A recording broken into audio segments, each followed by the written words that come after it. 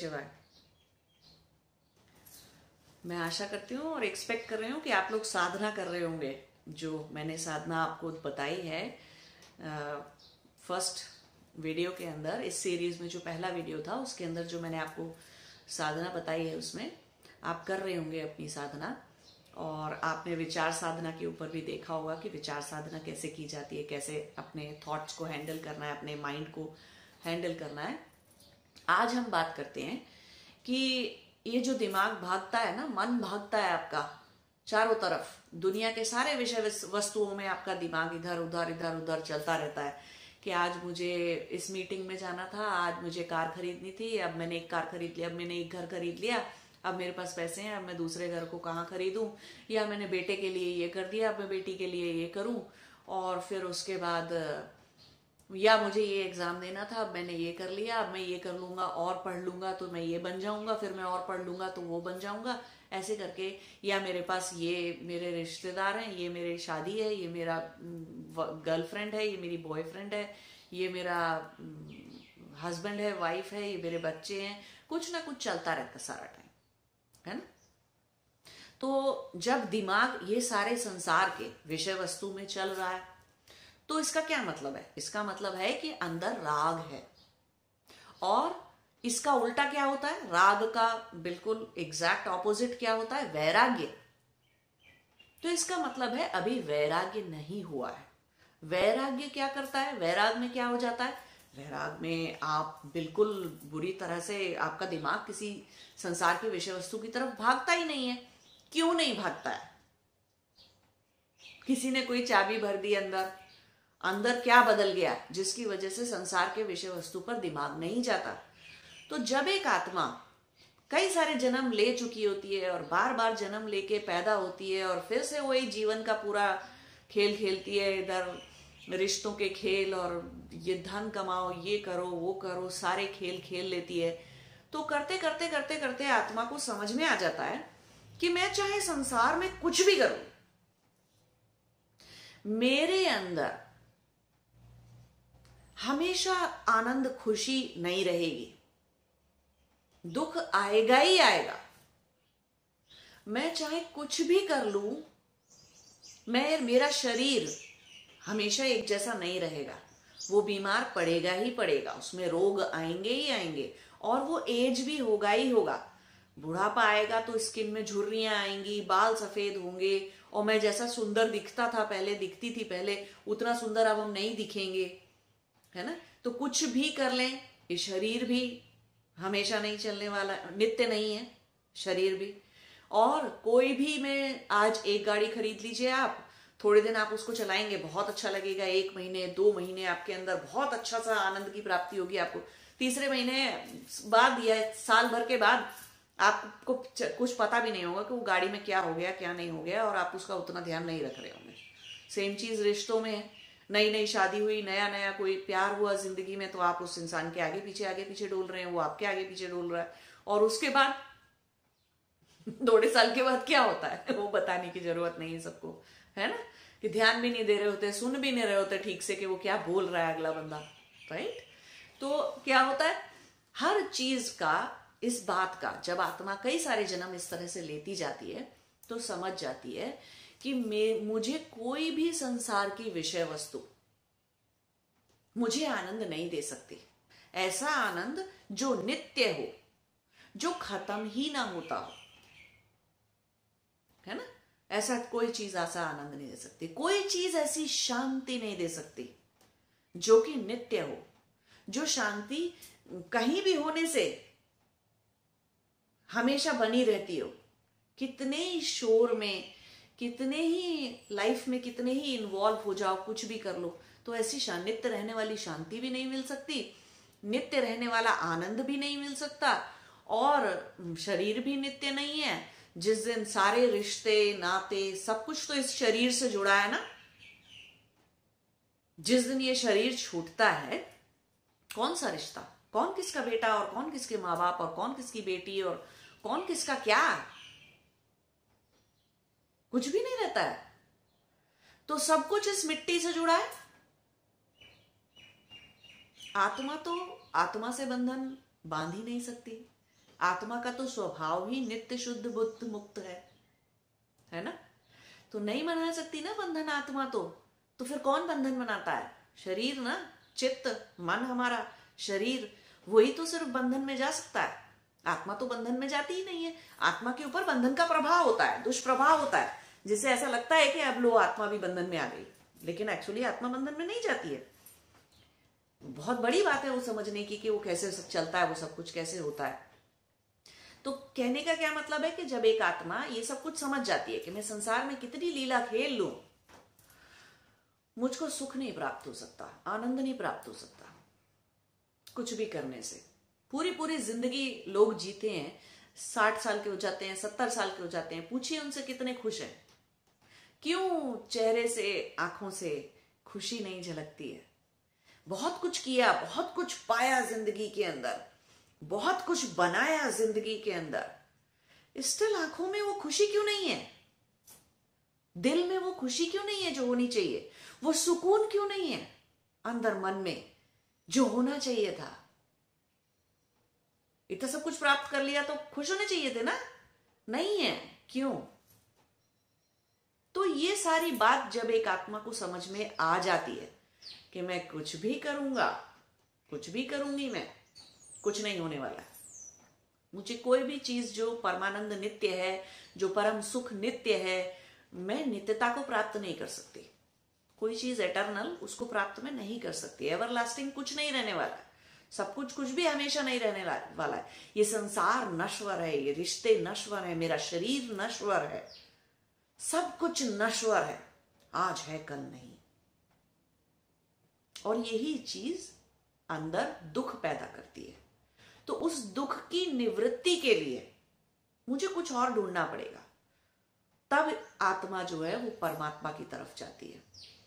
तब वो ये जानना चाहती है, अपने खुद की आत्मा की तरफ जाती है कि नहीं, मुझे कुछ नहीं चाहिए, कुछ भी नहीं। तो वैरागी ऐसे बनते हैं, तब वैरागी होता है। ये ज्ञान जब हो जाता है ना कि कुछ भी करने से कुछ नहीं होगा, ये ज्ञान जब अंदर इंटरनलाइज हो जाता है, इतनी सफरिंग अलग अलग जीवन काल में, अलग अलग जन्मों में ले लेके, जन्म ले लेके, ये सब जब इंटरनलाइज हो जाता है, अंदर बैठ जाती है जब ये ज्ञान की बात, तब एक आत्मा वैरागी हो जाती है। जो आत्मा वैरागी हो जाती है ना, कुछ लोग, कुछ वैरागी आत्माएं संन्यास ले लेती हैं, लेकिन जिनको पूरा वैराग्य हो चुका है, जरूरी नहीं है कि वो संन्यास लें। क्यों? कि अब संन्यास लेने से क्या होगा? क्योंकि वो संसार में रहकर भी बहुत सारे काम तो करेंगे, नौकरी करेंगे, बिजनेस करेंगे, शादी करेंगे तो बच्चे पालेंगे, तो ये करेंगे, वो करेंगे, कुछ भी करेंगे, बहुत सारी चीजें करेंगे, किसी भी चीज के साथ राग नहीं होगा उनके अंदर। अपने आप को फंसाएंगे नहीं, उलझाएंगे नहीं, एंटैंगल नहीं करेंगे अपने आप को किसी भी चीज से। वो इंसान संपूर्ण वैरागी है। तो वैरागी इतने हैं, इतना जबरदस्त वैराग अंदर है, तो क्या मतलब है कि बॉडी कहां पर है? आश्रम में है बॉडी, के घर परिवार के बीच में है, कि समाज के बीच में है, कि किसी कॉर्पोरेट ऑफिस के अंदर है, या किसी हिमालय की चोटी पे बैठी है? शरीर कहाँ है कोई फर्क नहीं पड़ता। चित्त, मन उनका वैराग जाग चुका है, तो सिर्फ और सिर्फ ऊपर जुड़ा हुआ है परमात्मा से, कहीं नहीं है उनका मन। और बहुत सारे लोग जिनको ये ज्ञान तो है कि मैं वैरागी हूं, मेरे से इतनी आसानी से किसी से राग नहीं होगा, कुछ भी चीज से राग नहीं है, और मेरे अंदर ये ज्ञान भी है कि संसार में कुछ भी करने से कुछ भी नहीं रहेगा, लेकिन कहीं मन में एक ये आता है कि फिर भी मैं ना संसार में फंसना नहीं चाहता, संसार मुझे फंसा सकता है, मेरे अंदर अभी भी कहीं कुछ है जिससे कि मैं संसार में इंटैंगल हो सकता हूं, फंस सकता हूं, उलझ सकता हूं या उलझ सकती हूं। तो ऐसी आत्मा को, ऐसे इंसान को संन्यास ले लेना चाहिए। क्योंकि संन्यास एक ऐसा एनवायरनमेंट देता है आपको कि भाई आप घर के पचड़ों से, घर की लाइफ से और चिकपिक से दूर रहते हो, है ना। कहने को संन्यास, आश्रमों में भी बहुत बड़ी पॉलिटिक्स होती है और बहुत ज्यादा गहरा उलझा हुआ संसार आश्रम के अंदर भी होता है, बट एटलीस्ट आप वहां पे सुबह उठ के अपनी तपस्या कर रहे हो, साधना कर रहे हो, तो आपको कोई ऐसे घूर नहीं रहा है कि इसको आज क्या हो गया, क्या कर रहा है। घर में करने बैठोगे तो कई बार लोग देख लेते हैं कि इसका क्या हो गया, बुखार चढ़ गया इसे आज सुबह उठ के इतनी जल्दी योगा प्राणायाम कर रहा है या कर रही है ना, तो लोग एटलीस्ट आश्चर्य से देखेंगे नहीं। ठीक है, तो जरूरी नहीं है कि सारे सन्यासी वैरागी हों, और जो वैरागी हो ही गया, जो वैरागी है ही इस जन्म में, उसको सन्यास लेने का कोई मतलब नहीं है, उसके लिए फर्क ही नहीं पड़ता। अब ये वाली बात को एक और छोटे से एग्जाम्पल से, एक और उदाहरण से समझते हैं। मान लीजिए एक बच्चा है या कोई इंसान है, कोई व्यक्ति है जो कि कितना ही बैंड बाजा बारात चल ले, घर के बाहर से निकल जाए, कितना ही लोग टीवी देख लें, शोर मचा लें, घर में सारे रिश्तेदार आए हुए हों, फिर भी वो बच्चे का की जो एकाग्रता है अपनी पढ़ाई को करने में, उसे कोई नहीं हिला सकता है। वो बच्चा अगर पढ़ने बैठा है तो पढ़ ही लेगा। उसको ना आवाज आएगी कि बाहर से बैंड निकल गया, कि बारात निकल गई बाहर से, या कोई रथ यात्रा निकल रही है कहीं पर, या घर के 5 लोग टीवी में इतना चिल्ला चिल्ला के जोर से टीवी देख रहे हैं और इतना हल्ला मचा रहे हैं, इतना चिल्ला रहे हैं, और इतने सारे बच्चे खेल रहे हैं घर के अंदर, मैं भी जाके खेल लूं, उसका मन विचलित होगा ही नहीं। वो पढ़ रहा है तो पढ़ ही लेगा। अपने पूरे एकाग्रता के साथ उसे जो समझ में आना चाहिए था, उस सब्जेक्ट से, उस किताब से, उस लिखे हुए से, उसको वो समझ ही लेगा और बिल्कुल ठीक समझ लेगा, बिना किसी के पढ़ाए, बिना किसी के बताए, बिना किसी के समझाए। तो ऐसे बच्चे को, ऐसे व्यक्ति को कोई स्पेशल एनवायरनमेंट देने की जरूरत है क्या, कि सब लोग चुप हो जाओ, शांत रहो, कोई बोलेगा नहीं, अभी कोई टीवी नहीं चलाएगा, टीवी बंद करो, बच्चा पढ़ रहा है। कितने सारे माँ बाप को ऐसे करना पड़ता है ना, कि बच्चे पढ़ रहे हैं, शांत रहो, टीवी मत देखो, खेलो कूदो मत, बाकी के भाई बहन जो हैं वो खेलो कूदो मत, तुम भी पढ़ो बैठ के, क्योंकि एक बच्चा पढ़ रहा है, उसके एग्जाम है या कुछ है, तो शांति बनाए रखो घर के अंदर। यहाँ हमारे रिश्तेदारों को मत बुलाओ, क्योंकि हमारे बच्चों के एग्जाम है, रिश्तेदार आएंगे तो डिस्टर्बेंस होगा। कितने सारे घरों में ऐसे होता है ना, और करना पड़ता है पेरेंट्स को इस तरीके से। क्यों? कि बच्चों को एक टाइम के बाद, उनकी जब एकाग्रता जिन बच्चों की नहीं होती है, उनको फर्क पड़ता है इस बात से कि आसपास कितना शोर है और कितना खेल हो रहा है और कितने लोग टीवी देख रहे हैं, कितने लोग सब मौज कर रहे हैं, मस्ती कर रहे हैं, और मैं नहीं कर रहा हूं और मैं पढ़ रहा हूं बैठ के। तो बच्चे का दिमाग बार बार बाहर जाता है, बार बार बाहर भागता है उसका दिमाग। थोड़ी सी भी आवाज आई, अच्छा टीवी में ये मूवी चल रही है या टीवी में ये गाना चल रहा है, फटाक से किताब पढ़ रहा है बच्चा, अपनी पढ़ाई कर रहा है, लेकिन दिमाग कहाँ चला गया? बाहर। खुशबू आ गई खाना बनने की, ओ मम्मी ये बना रही है लगता है बाहर चले गए मम्मी के पास पूछने कब बन जाएगा खाना है ना। तो, या बाहर बैंड बाजा बारात आ गया, या कोई रथ यात्रा निकल रही है, या कोई भी प्रोसेशन निकल रहा है बाहर से, तो बाहर जाके खड़े हो गए पढ़ाई छोड़ के। तो ऐसे बच्चे को एनवायरनमेंट चाहिए ना, देना पड़ेगा ना आपको। लेकिन जो बच्चा फुल एकाग्रता से पढ़ सकता है और वो पढ़ने में वो पढ़े ही जा रहा है, अपना पढ़ता है बैठ के, तो फिर बाहर से बारात निकले, कुछ भी हो, कोई फर्क नहीं पड़ता। ऐसे बच्चे को आप घर में रखिए, संसार में रखिए, अकेले कमरे में रखिए, हॉस्टल में रखिए उसे, और चाहे उसे अलग कमरा दिला के बिल्कुल शांति से पढ़ने को, वो बच्चे को कोई लेना देना नहीं है उस बात से। बच्चे की एकाग्रता इतनी खतरनाक है, इतनी मतलब सॉलिड उसकी एकाग्रता है, उसकी इतनी परिपक्व एकाग्रता है उसके अंदर, बच्चे के अंदर। तो यही चीज वैरागी की भी है, कि कोई वैरागी इतना वैरागी है कि संसार के विषय वस्तु उसका दिमाग उठा के कहीं नहीं ले जा सकते, उसकी एकाग्रता को छीन ही नहीं सकते। अगर वो साधना करने बैठा है तो साधना ही करता जाएगा, वो जो कर रहा है उसमें पूरी तरह से उसे करे जा रहा है। तो उसको, ऐसे इंसान को संन्यास लेने की, है ना, फॉर्मली ऑफिशियली संन्यास लेने की, आश्रम में जाने की, आश्रम में रह के तपस्या करने की क्या जरूरत है? नहीं होती है जरूरत।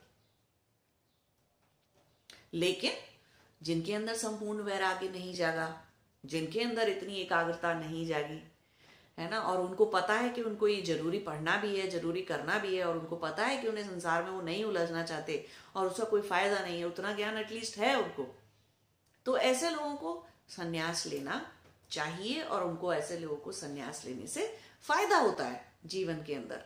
तो ऐसे बच्चों को एक स्पेशल एनवायरनमेंट देने से, जिनके अंदर इतनी एकाग्रता नहीं है, बढ़ते हैं बच्चे, है ना। आप टीवी बंद रखिए, शोर वोर मत करिए, शोरगुल मत करिए, रिश्तेदार मत बुलाइए, घर के अंदर पूरा फेस्टिवल जैसा माहौल मत क्रिएट करिए। तो बच्चे को जो पढ़ना है अपना, जिसकी कम एकाग्रता है, उसको आप एक सही सा वातावरण देंगे, एक सहयोग करने के लिए वातावरण उसे आप जो देंगे, वो पढ़ लेगा बच्चा उसमें, है ना। तो ये वाली सारी चीजें। तो ऐसे ही संसार के विषय वस्तुओं में जब राग है अभी, तो इस समझने वाली बात यह है कि वो कोई गलत बात नहीं है, उसमें कुछ गलत नहीं है ना। अगर एकाग्रता, अगर वैराग होता तो जब साधना करने बैठते तो उसकी इंटेंसिटी बहुत हाई होती,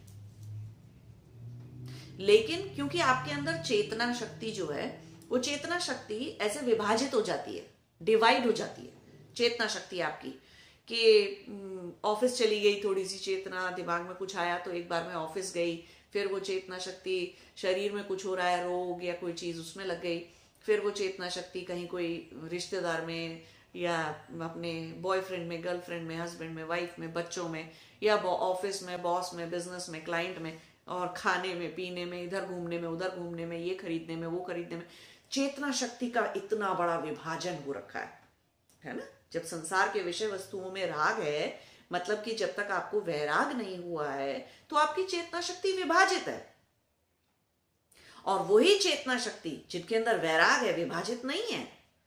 तो दोनों के साधना करने में और दोनों की प्रगति में, प्रगतिशील होने में, दोनों की प्रगति में फर्क होगा, अंतर होगा। वैरागी बहुत तेजी से प्रगति कर जाएगा। कहीं नल में से पानी आ रहा है, अब उस पानी के नीचे आपने एक ऐसा पाइप लगा दिया जिसमें बहुत सारे छेद थे, तो हर छेद में से थोड़ा थोड़ा पानी निकलेगा ना, तो पानी का प्रेशर कितना कम हो जाएगा, है ना।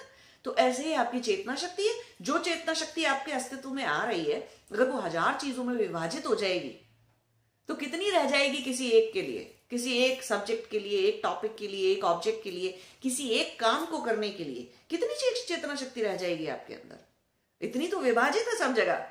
और वही अविभाजित होगी, अगर अनडिवाइडेड होगी अगर चेतना शक्ति, तो आप साधना करेंगे या जो भी चीज करेंगे उसमें वो 100% जा रही होगी। वही चीज तो एकाग्रता क्रिएट करती है, वन पॉइंटेड कॉन्सेंट्रेशन क्रिएट करती है वही चीज, है ना। तो ऐसे विभाजित नहीं करनी है। लेकिन जब तक है विभाजित, इसका ये मतलब नहीं है कि जिन लोगों के अंदर वैराग नहीं जागा वो लोग साधना तपस्या कर ही नहीं सकते हैं, या उनको करनी ही नहीं चाहिए। क्यों? कभी तो एकाग्रता डेवलप करनी है कि नहीं करनी? एकाग्रता नहीं चाहिए कोई भी काम करने के लिए। एक बहुत अच्छी शुद्ध निर्मल बुद्धि नहीं चाहिए आपको। आपको एक बहुत ही अच्छी तेज निर्णयात्मक शक्ति नहीं चाहिए अपने अंदर। कर्म का सही ज्ञान नहीं चाहिए आपको। चाहिए संसार के गोल्स को, लक्ष्य को प्राप्त करने के लिए भी आपको आपके अस्तित्व को ठीक रहना बहुत जरूरी है। क्या पता संसार के गोल प्राप्त करते करते आपकी बॉडी में 50 बीमारियां लग गई और आपका मन बीमार हो गया, और आप जब 60-70 साल के हैं फिर भी आप खुश नहीं है। कर तो आपने बहुत कुछ लिया संसार में, फिर भी अंदर खुशी नहीं है, शांति नहीं है, सुकून नहीं है अंदर, हंस नहीं रहे हैं आप। दिल से, अंदर से जो हंसी आती है, जो आंखों में भी दिखती है ऐसी हंसी, वो हंसी आपके चेहरे पे नहीं है। हंसी नहीं पाते आप। क्यों?